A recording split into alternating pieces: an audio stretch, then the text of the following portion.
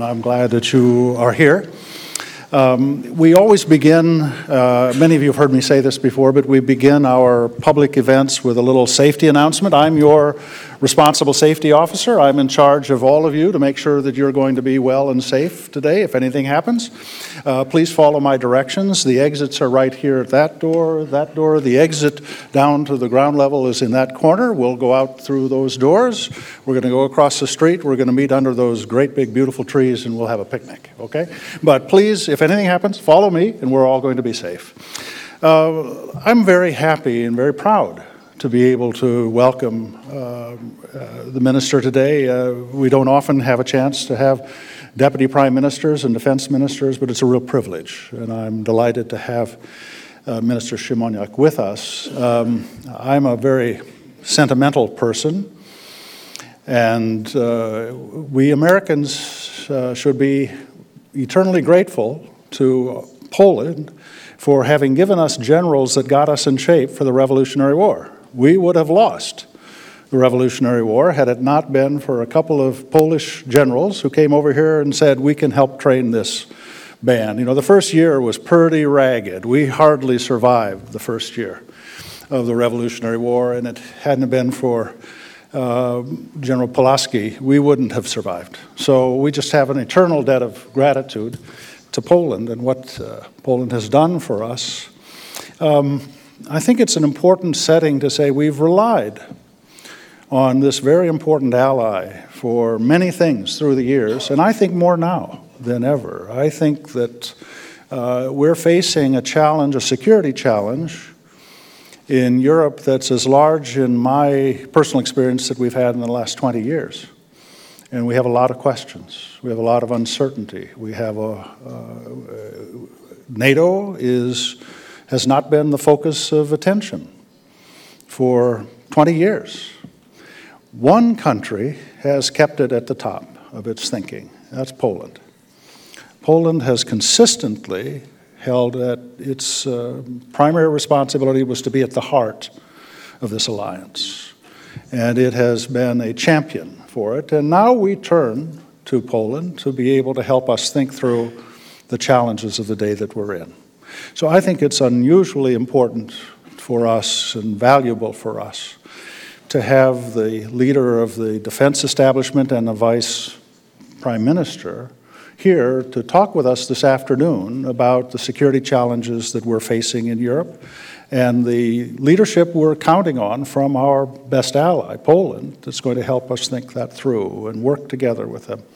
So could I ask all of you, with your applause, to please welcome the Deputy Prime Minister and the Minister of Defense, His Honorable Excellency Tomasz Siemoniak. Thank you.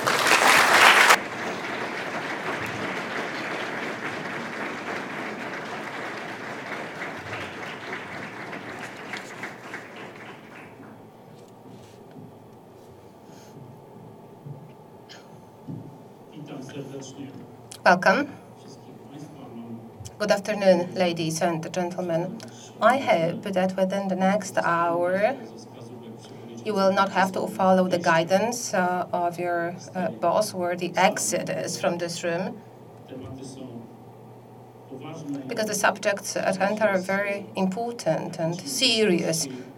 I really enjoy that you have come here in such a big crowd, and I hope that the upcoming hour and a half will match the expectation that was presented in the introduction, and they will also be in line with the situation people in Poland, in the United States, and globally are interested in, because people are interested in security. They ask security-related questions. In Poland, they ask with concern whether Poland and Europe continue to be safe and secure, and whether or not the demons of history have perhaps returned, and those demons that made us start everything from the scratch every 2 generations. So moving on to the subject of my address, I would like to draw your attention to the fact that the questions of security in my country have become definitely our priority. They are in the very heart of the public debate. But before I move on to the security situation, I would like to thank very much for the invitation to come to the center, to John Hamre and Ms. Conley, for their idea to have this meeting. I also would like to thank for a long-term cooperation with Poland. I also thank for being an American pillar of the Warsaw Defense Dialogue, and that was one of the reasons for which we could have had a chance to meet. And during this meeting, you will get a first report from those meetings. I want to thank for that too, because that was an initiative of my deputy, who used to be our ambassador to Washington, Mr. Robert Kupiecki. I value that very much, all these meetings that took place in the frameworks of the dialogue. Ladies and gentlemen, after Poland joined NATO, we focused on the development and modernization of our armed forces, and we considered it to be our tangible contribution to the alliance.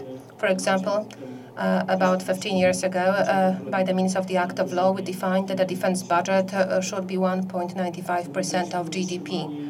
We also made efforts to keep a strong dimension of collective defense within NATO. We stressed the significance of the transatlantic bond, building our partnership with the United States. It was about the acquisition of F-16, the military contribution in our combined operations in Iraq and then in Afghanistan. We supported the practical initiatives for the development of European defense capabilities. For example, Weimar Triangle with Poland, France and Germany. We organized the defense cooperation regionally, like Visegrad Group, Baltic states, or support for Ukraine. We have been doing this in this continuous conviction that defense really and always matters. Today, all those directions of Polish defense policy continue to be relevant, and they do not have to be changed. The radical change of the security environment in Europe, however, indicates the necessity to strengthen the whole Euro-Atlantic political and military cooperation infrastructure. And I believe that this is the main Polish defense priority today. The point of departure must be an identification of the situation together and coming to a conclusion that the worsening of the security situation, in particular along the eastern front line of the alliance, is of a permanent nature. As Carl Bildt recently said here, Europe is not surrounded today by the ring of friends, but by the ring of fire. Poland has no doubt that the events of recent months indicate and prove without doubt that we are having to do with the change of the climate and not a summer storm only. We hope that it will be fully understood also by our allies. The solution of the problem takes us through politics and diplomacy that is free from illusions, which must not be naive or hypocritical. But against the background of it, there must be the military measures deterrence. The Russian aggression against Ukraine and the contempt for the rules of the international law demonstrated by that has a permanent destabilizing influence on the entirety of the European security architecture, because it is not about the kinetic measures that are taken by Russia. The essence of the problem is combine its aggressive military doctrine that assumes the use of force, the growing combat capabilities, and their practical manifestation in terms of regular offensive exercises, as well as concentration of significant forces along the borders of NATO. It is accompanied by the whole range of aggressive instruments which are called compound warfare. Another, more complicated are those challenges for European security. They come from the south. They are equally important, and they also require our common response. However, we have to stress that outside of the military dimension, the challenges that we are having to do in the southern dimension, southern neighborhood of Europe, are of an economic, cultural, or even civilizational background.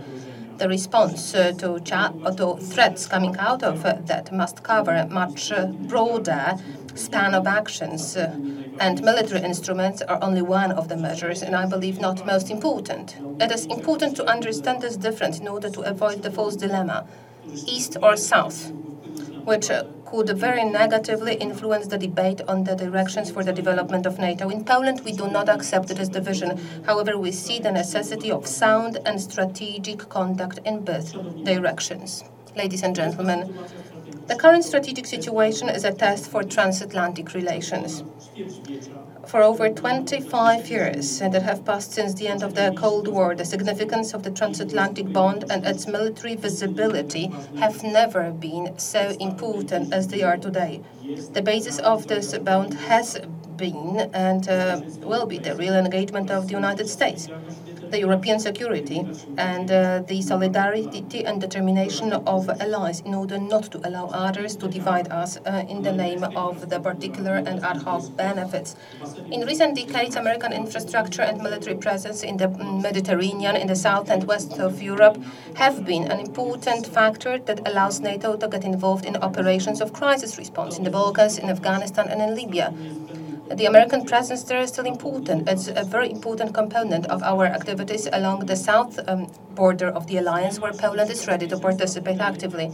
However, the shift in the security situation makes the permanent rotational presence of allied troops, in particular American troops, along the eastern border of NATO has become also very important, and it requires the revision of many post-Cold War dogmas that create the military policy of NATO.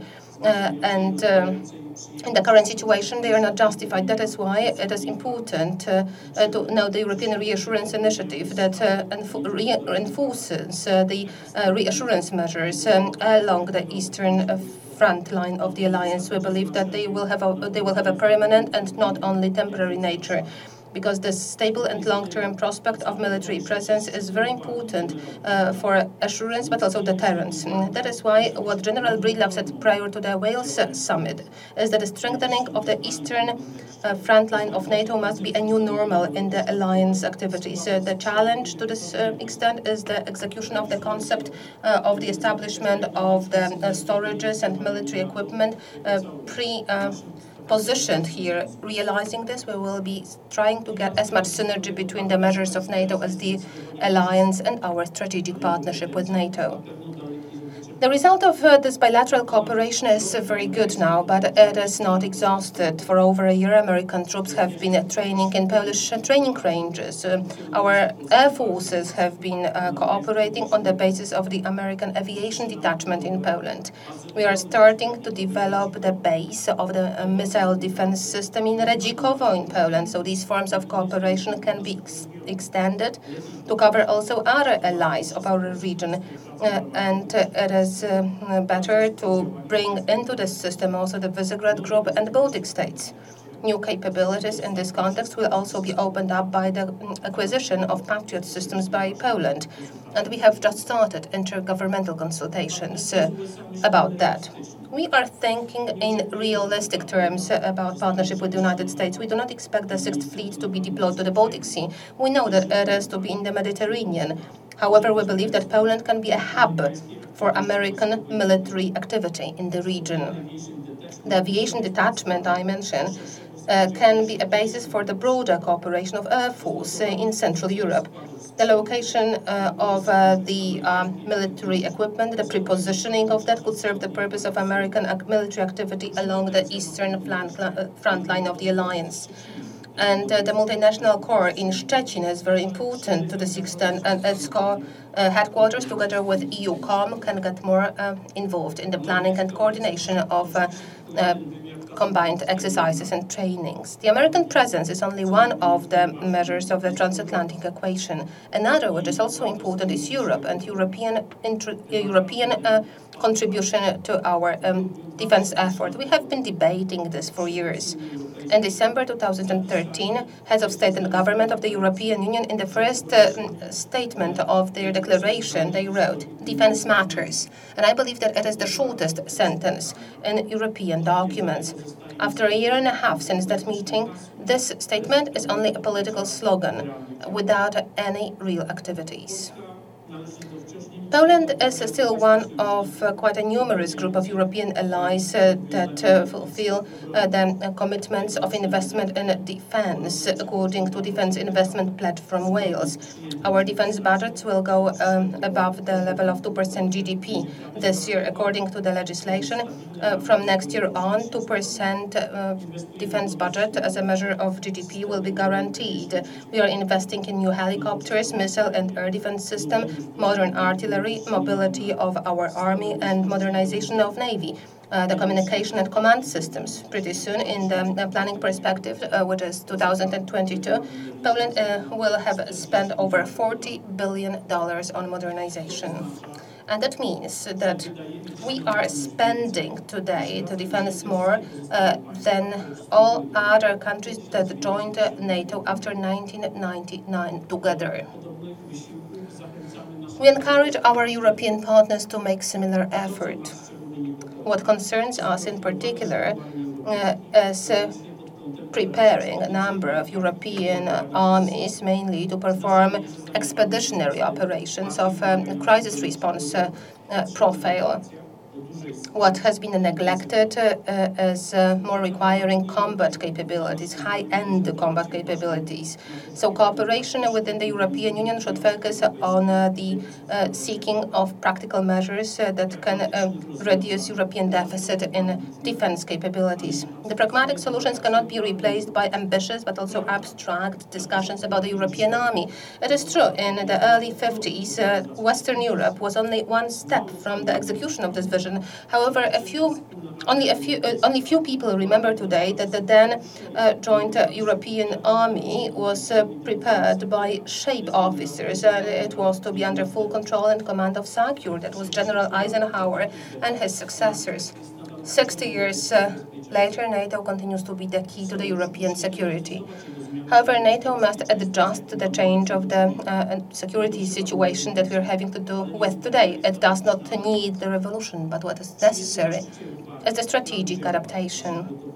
The Readiness Action Plan that was adopted in Wales is the beginning of the process. The priority is the practical execution of key elements of RAP. It is mainly focused on three factors: full implementation of the reform of NATO response force, including the achievement of the operational readiness by the VJTF, by the summit in Warsaw, the so-called spearhead. Poland has taken over the duty to become one of the framework nations for VJTF, and we are ready to host them and exercise in Poland. And the first exercise will happen this June. The adjustments to the new requirements of command structure in Poland and in other 5 countries of Eastern front line, the command elements are being established, so-called nephews, that are to facilitate the movement of VJTF and support the planning and exercises of Article 5. But it's also important to note the role of the corps in Szczecin that was created by Poland, Germany, and Denmark. We are increasing its readiness, preparing to taking up new tasks and increasing internationalization. The headquarters in Szczecin is to take a command role for the NRF force if they are going to be deployed in the eastern front line. Next thing is the strengthening of advanced planning of NATO in the frameworks of the collective defense. It is one of the key questions for the practical execution of Article 5 guarantees, including the threats of a compound or hybrid nature. The detailed planning solutions for the border countries of NATO is necessary to talk about the actual increasing of our crisis response capabilities. We are based on experience from the implementation of Readiness Action Plan, so we want the next year's summit in Warsaw to initiate the next stage of strategic adaptation of NATO. It should strengthen the capabilities and measures and assets of the alliance, not only those units that are needed for the immediate reaction. It is necessary to change the profile of NATO force structure, which will give the alliance the possibility to respond not only with the brigade, but also with the division and corps. It is necessary to stress more heavy capabilities and that increase the credibility of conventional deterrence. It also seems that it is necessary to increase NATO common funding for the development of defense defense infrastructure that allows the reception of the reinforcement forces, especially in the east. We called these proposals the Warsaw Initiative of Strategic Adaptation, and we are going to talk about it with our allies pretty soon. And we are counting on the support lent to us by the United States. I believe that an important contribution to this discussion can be made by the Warsaw Defense Dialogue. I talked about it a moment ago, and I hope that you will continue to express interest in this project. To conclude, ladies and gentlemen, I also would like to tell you that this morning I had a possibility to meet Secretary of Defense Ash Carter to talk about all these subjects I'm presenting to you in the frameworks of our broad agenda of Polish-American military cooperation. I thanked Secretary Carter on behalf of Polish authorities and Polish people for all the measures and activities the United States has taken up for over a year to demonstrate the strength of NATO and to demonstrate its engagement also in Poland, but not only in Poland, it concerns also other allies. We are convinced that this engagement is one of fundamental guarantees of our security. When I talked to Secretary Carter today, I asked for increasing the intensity of this cooperation, more American presence in Poland, and at the same time, I declared increased and continuous Polish effort, including financial effort, in strengthening of our alliance.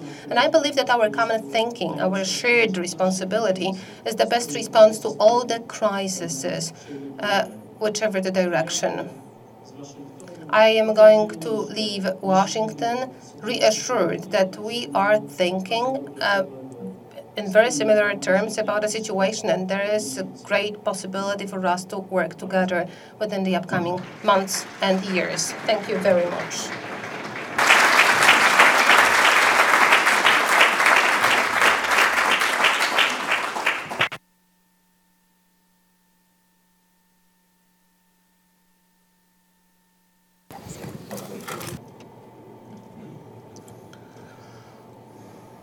Mr. Minister, thank you so much for those wonderful comments. I'll let you get your device on. Welcome. My name is Heather Conley. I'm Senior Vice President here at CSIS for Europe and Eurasia.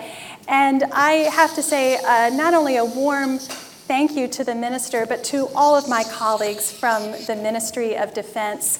In December of last year, CSIS and the Polish Defense Ministry embarked on a new Transatlantic Security Initiative called the Warsaw Defense Dialogue.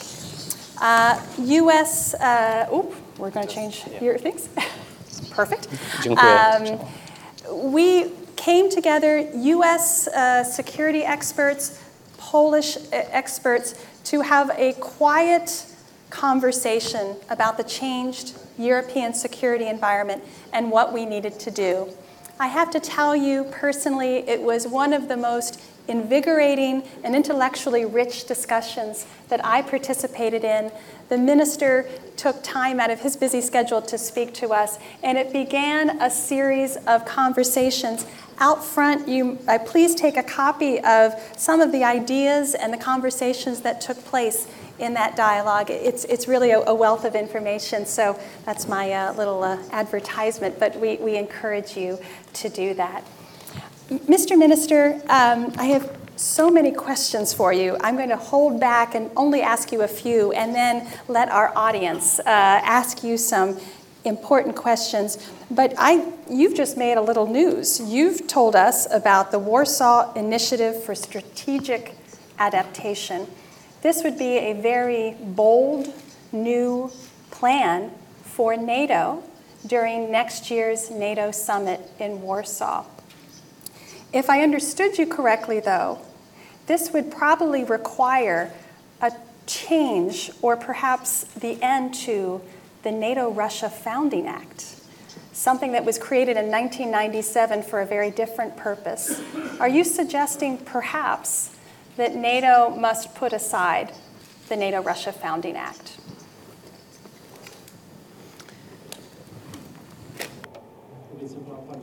You promised simple questions.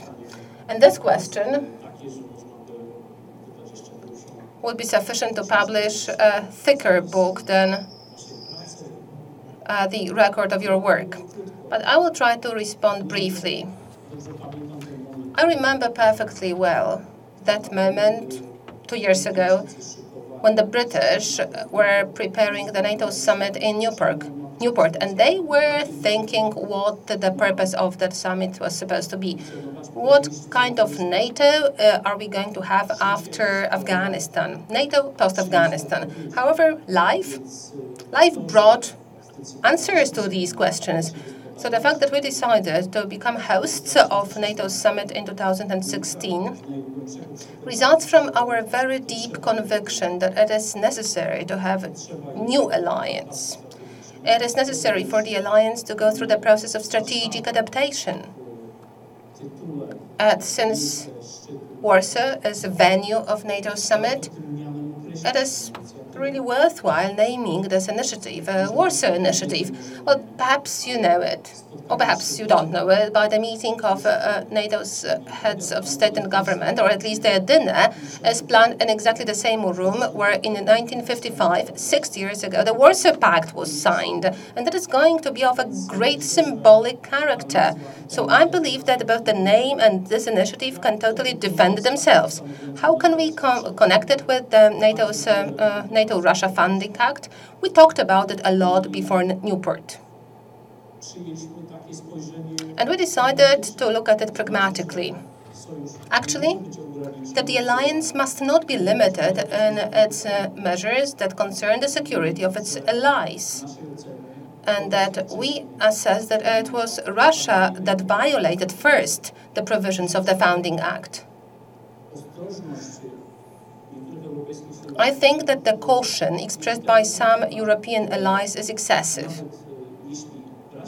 Because even if we take this act into account, then the measures, the activities taken up by NATO and the United States in crisis response do not go beyond that act. But definitely NATO-Russia relations will be in the focus of our attention within the upcoming months. Today there was a meeting of Secretary General Stoltenberg with the Russian Foreign Minister, after quite a long pause, I have to admit. And I am sure that we will have to talk about it. We will be discussing this subject in the coming weeks. I am sure that it is also going to be an important part of the context of the next year's summit in Warsaw. Minister, have you been pleased with the exercising, what you've been seeing as NATO's putting together the spearhead force, the multiple exercises that have taken place over the last several months? Is there anything that concerns you about how NATO is building forward its deployable forces and its exercises? Has anything surprised you as you've watched and been very engaged with these NATO exercises?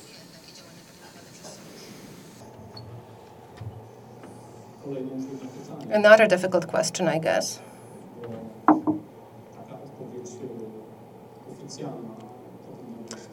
Because my official response should be very optimistic. But I guess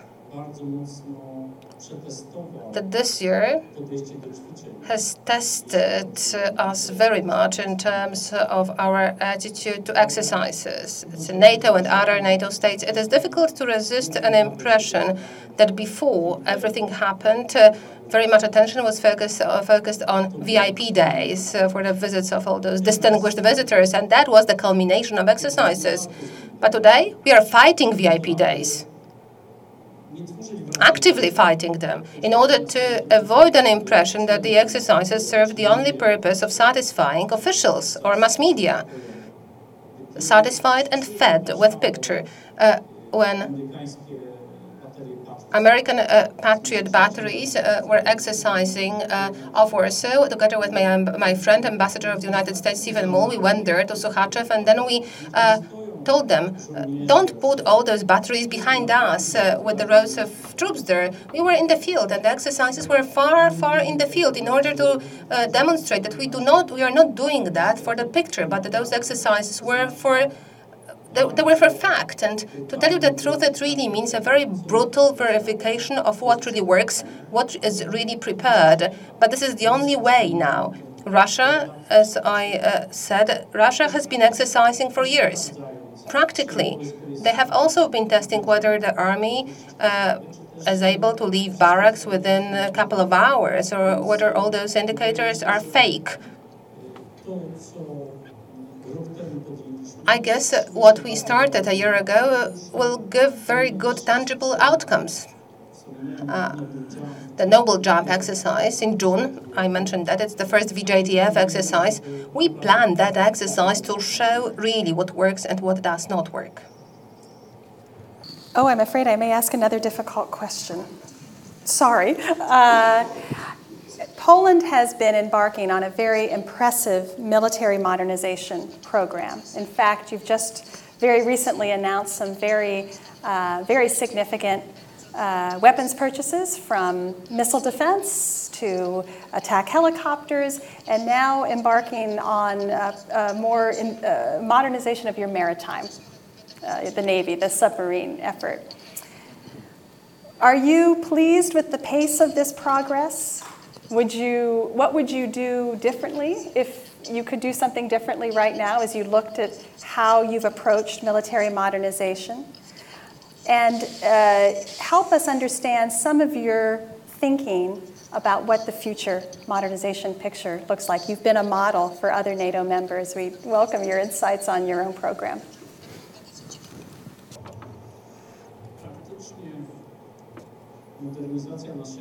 The modernization of the Polish armed forces after the collapse of communism started 15 years ago. In 2000-2001, that was the decision concerning the acquisition of the multi-role fighter, F-16. At that time, we accepted that the priority for us was a significant transformation of our Air Force. And what followed from that was the decision to buy F-16 and new transportation aircraft, the airlift aircraft. That priority was well done, and it absorbed significant funds. You were asking about the Navy. It is one of the most neglected services in our conditions. There are different reasons for that. Some of those reasons are that for years, people believed that Poland did not need a more powerful navy, that the Baltic Sea was a small sea, and that we actually have to focus on the commitment, on NATO commitments, like seconding one ship, perhaps, and we don't have a significant force in the Baltic Sea. But we changed that approach. And we believe that Poland should have a state-of-the-art navy, and there has been a plan adopted for the development of the Polish Navy up to 2030 that covers submarines, the coastal defense ships, patrol ships, and mine destroyers. And with great satisfaction, I can tell you that after years of pause, in the upcoming months, we are going to present 2 new ships to our Navy. Have the recent events influenced the shift in our priorities? Yes, they have. We decided that we have to speed up our helicopter program, and that is why there was a decision that we were going to buy the attack helicopters faster. We also have introduced some adjustments in our ideas that are connected with the cyber threats, communication systems, individual soldiers' equipment, and we decided that we could not postpone the execution of these programs. So as much as our budget allows us, we are trying not to waste more time. Mr. Minister, I asked you to look at the strengths and weaknesses of NATO's exercises. I'd like your reflections on and your observations of Russia's military exercises. We've seen a lot of activity in the maritime component and the Baltic Sea, as well as in multiple exercises showing us complexity. What have been some of your observations of the Russian military exercise in the region?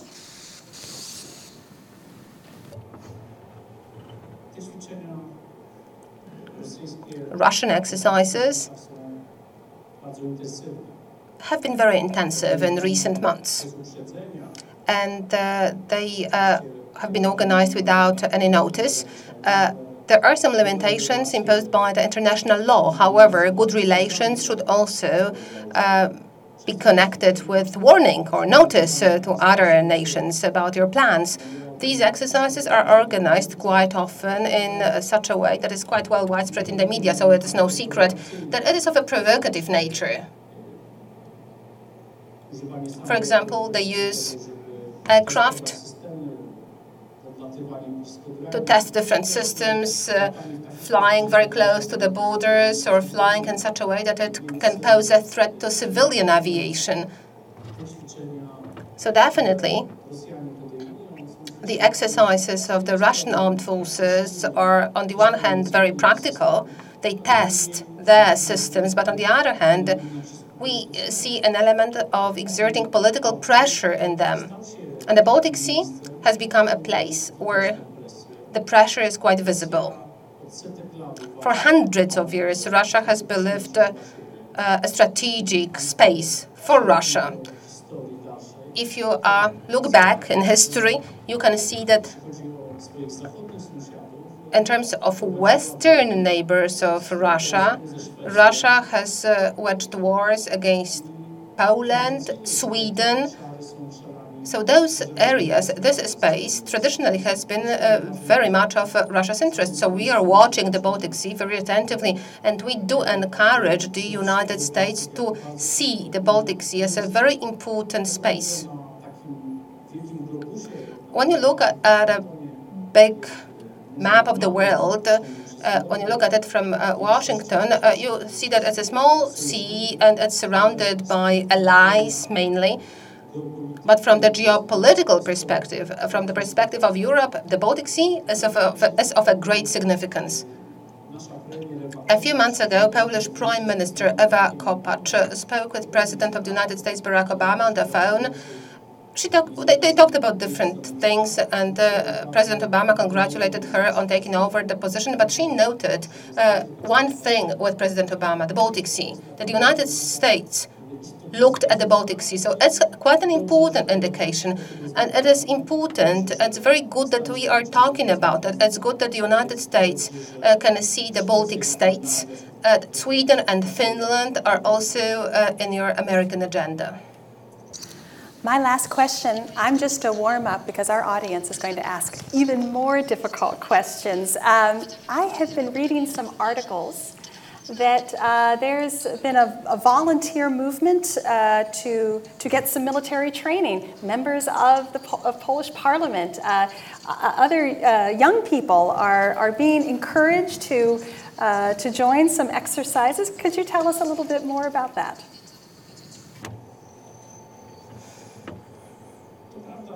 True.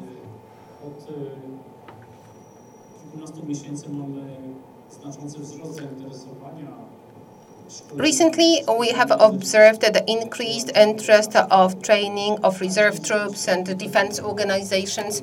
A few days ago, there was a one-day-long training of members of parliament. It was actually to serve a purpose of a role model and not a practical exercise, I believe. And it is a demonstration of what I referred to at the beginning of my address, that people of Poland, our citizens, they feel that security is important, that security does matter, also individually, personally. For 6 years, we haven't had any conscript army anymore because our army is now professional and in practice for the last 20 years. Quite many young people haven't served in the armed forces because they went to university. So these people now, they want to have some skills. Sometimes when I talk with my vouchers, and then I hear that, for example, a wife gave her husband a gift for his 40th birthday, a shooting course, for example. So it's not only about hobby. It's also about people being very serious about security and about their capabilities. I look at it positively. We are also only trying to make it in such a way so that it was beneficial both for these people but also for the security system. Because we have to see the difference between all those hobbyists, amateurs, who want to have a nice time in the firing range from those who want to do something for the country and for themselves. All right. Well, I hope I've given you some time to think of your questions. Thank you. We have microphones.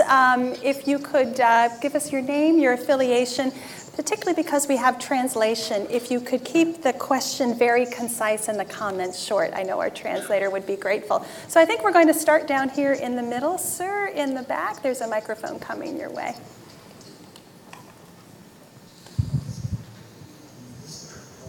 Okay, am I on here? Yeah. Mr. Minister, thank you for your appearance and for your comments. My name is Dan Abahazi. I work in the Department of Defense on the Joint Staff, and I'm in the training and exercise business. So you took a decision recently to move Anaconda from September to June, your national exercise next year, I believe, to coincide with the Warsaw Summit. Can you tell us what your expectations are for Anaconda and what the potential is for it to send a clear message to the allies, to assure them, and to our friends in the East? Thank you.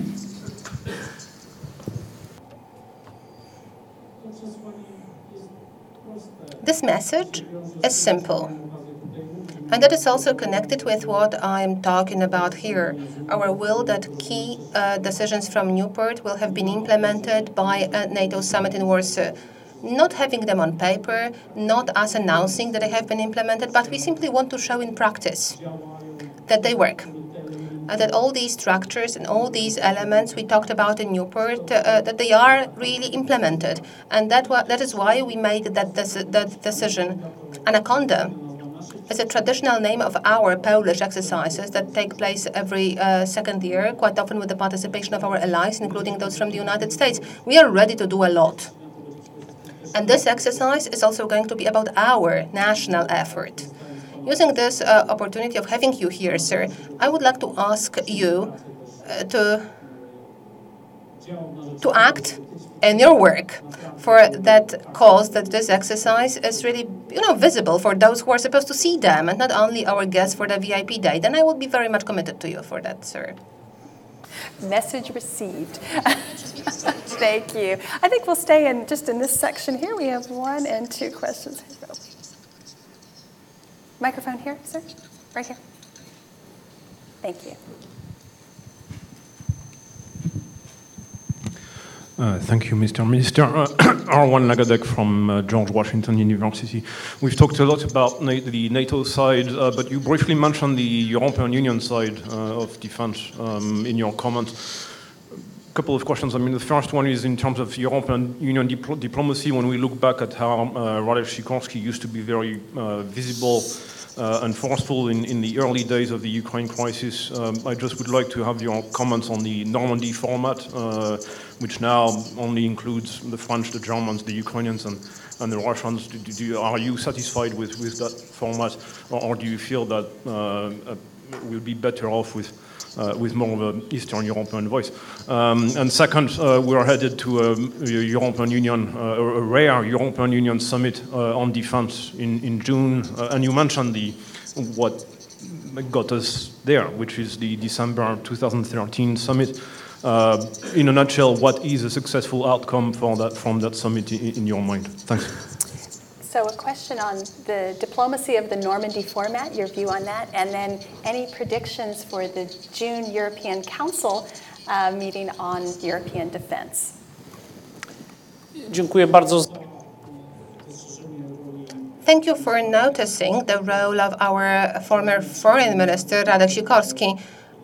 The activity of these 3 foreign ministers definitely influenced the situation in Kiev February last year. As far as the Normandy format is concerned, in Poland we are quite distanced from that project because we believe that, it's not just about Poland, but it is much better whenever the United States is involved and the European Union as such is involved. But we definitely support the Minsk process.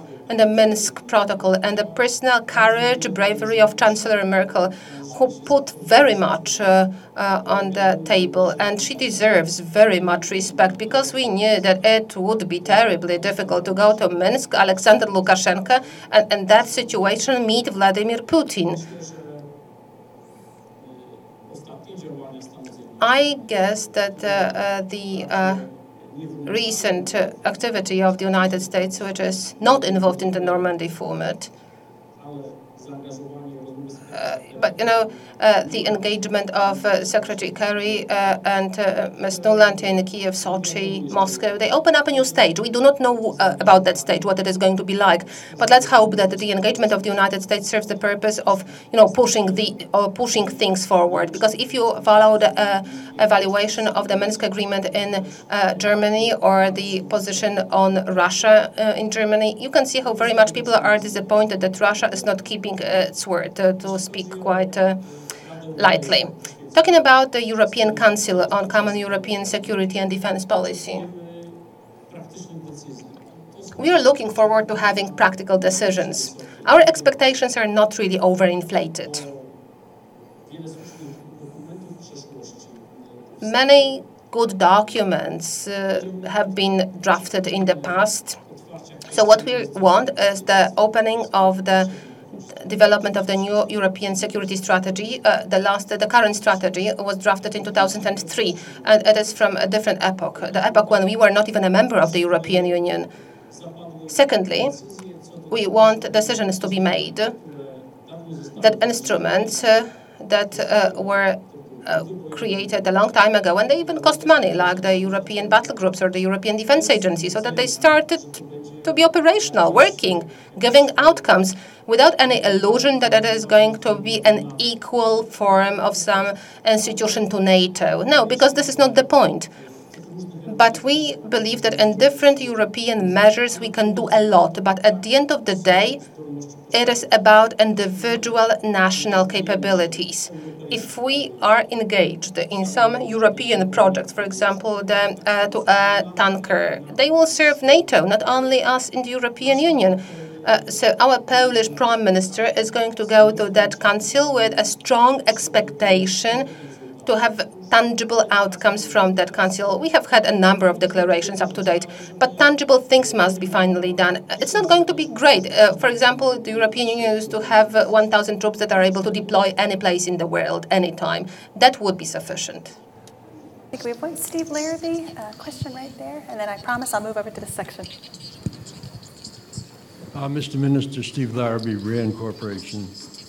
1 second. There have been repeated reports over the years, and particularly in the last month, that Russia has moved Iskander missiles, which have a range which could reach Moscow, into the district by Kaliningrad. Could you enlighten us about that? And secondly, whether they've also moved backfire, which are nuclear capable, back into Crimea. What's the reason for this, or the official rationale, and what is Poland's position on this? Just to make sure everyone understood that, the movement of Iskander missiles potentially within range of Poland, whether that's Crimea, Kaliningrad. Thank you. Iskander. In Poland, it's like the Loch Ness monster. It pops up from time to time.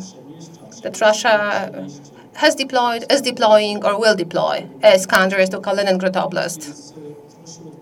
So we are a little immune to the nervousness or anxiety about it. I don't think that it should be treated as something isolated from a broader context. You can deploy Iskander anytime, and you can redeploy them anytime, any place.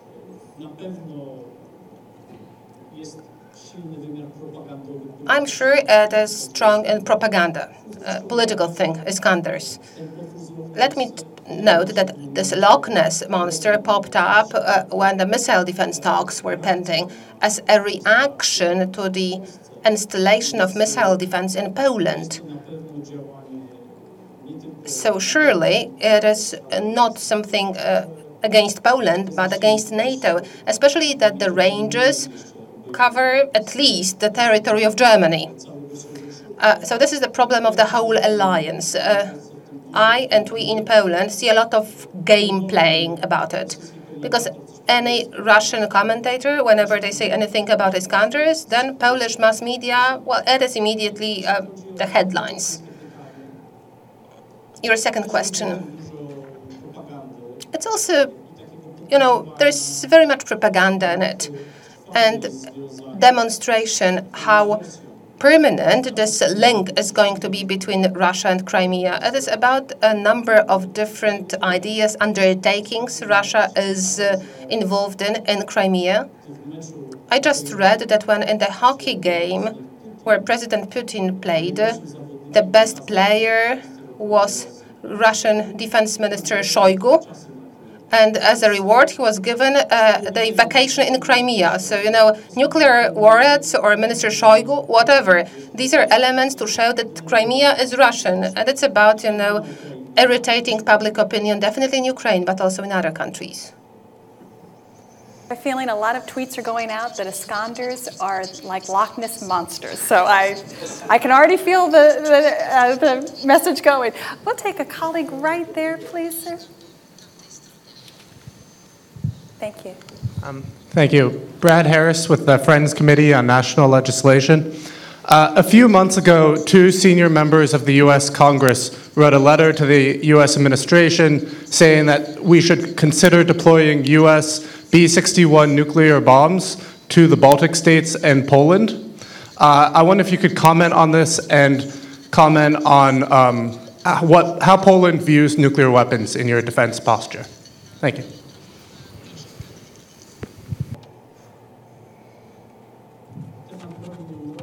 For the nuclear weapons, it has always been part of NATO discussions.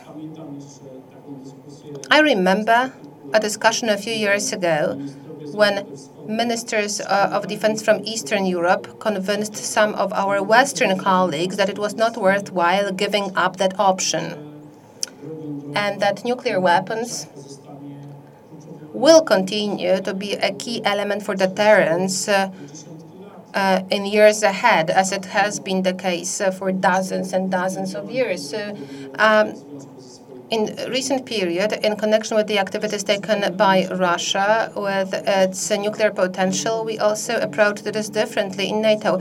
The discussion in NATO at the February ministerial was a little bit different. It was not routine anymore, but it was political.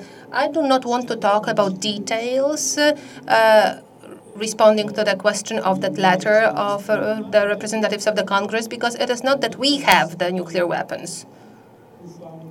But I trust that the states, in particular the United States, that in NATO have nuclear weapons, follow very attentively what the Russians are doing and whether or not it fits in the limitations of the treaty or whether or not it shifts the situation strategically. Certainly, it is not the case that the nuclear weapon is something that can be put in the closet. No, it's just the other way around. Question right there. Sorry, coming around. Thank you. John Trop, Post-Eagle. Turn it around. There you go. John Trop. My name is John Trop. The Post-Eagle weekly online newspaper reports news of special interest to Polish Americans. My question goes to civilian control over Polish defense spending. Recently, the Polish opposition press reported that the parliamentary committee that routinely reviews contracts and expenditures did not look at the contract to purchase helicopters from France that Poland bought that are twice as expensive as comparable helicopters produced by Boeing. The question is that true? Are those Polish opposition press reports true, that the Polish parliamentary committee never looked at the contract to buy helicopters from France?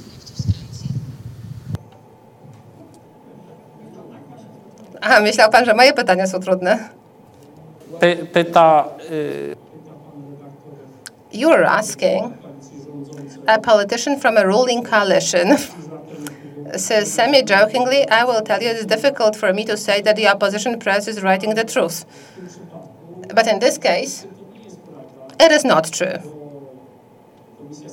Because the parliamentary committee on our initiative has dealt with all the questions and all the contracts. The Polish law does not give any competencies to the parliamentary committee on that. It's different to Germany, where in Germany the parliamentary committee has to express its consent or something, but it's just like that. We informed the committee about the process. If you follow Polish affairs, you know that it is now the peak of the election campaign in our country, and all these questions are highly emotional. It's a very transparent, competitive process, and 3 bidders. Decisions haven't been made yet. It's simply a decision for one of those proposals, one of the bids, to be moved on to the next stage. And I believe that when the emotions of the election campaign go down, it will be evaluated differently. As proof that what I'm saying is true, I can say that the chairman of the Senate Defense Committee in Poland, who was acquainted together with the members of the committee with documents, facts, information, recognized our documents, and we found them convincing. And he's a representative of the opposition party.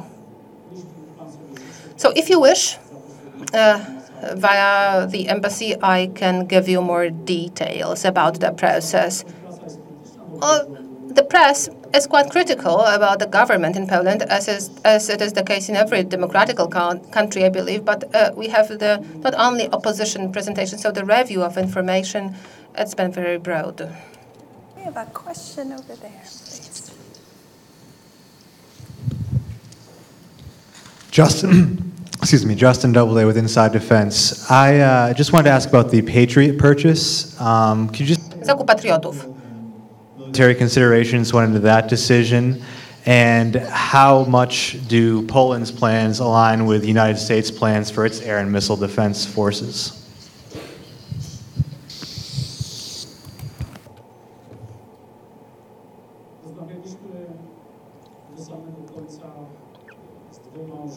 Until the very end of the process, we talked with 2 governments and with 2 bidders, the government of the United States and the government of France. And we asked these governments to present as comprehensive proposals on missile and air defense system as possible, something that would not cover only the system, which is the military, technical, and financial factors, but also industrial and political security factors. And after comprehensive analysis of these 2 proposals, on the 21st of April, the government made a decision that we moved on to the stage of negotiations with the government of the United States, which unequivocally pointed out at one system, which is the Patriot system, supported by the United States government.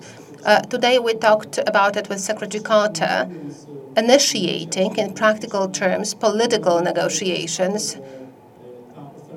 And it's a very good basis, because the American proposal was drafted earlier and it was submitted to us. A few days ago, I also met with President Kennedy of Raytheon. So in those double-track negotiations within the upcoming months, we will be preparing the language of contracts.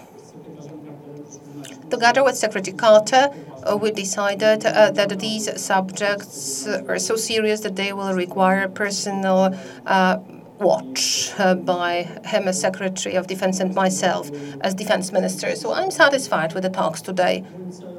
My objective was to show to Secretary Carter that for us it is a strategic decision, a governmental decision. It is not just about the purchase of a system, just as an element of equipment, but it is a decision for years, for decades to come. And I'm glad that Secretary Carter shared my thinking and that our 2 governments, our 2 states are aware of the strategic significance of these decisions.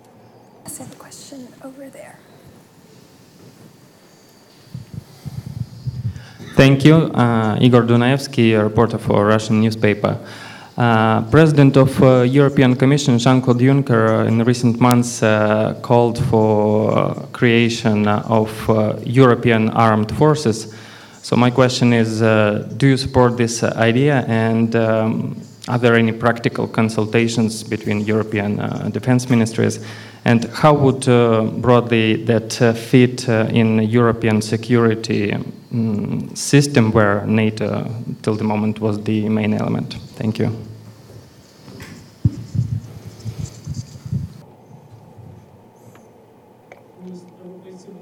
European defense ministers naturally support all the ideas that support European defense capabilities.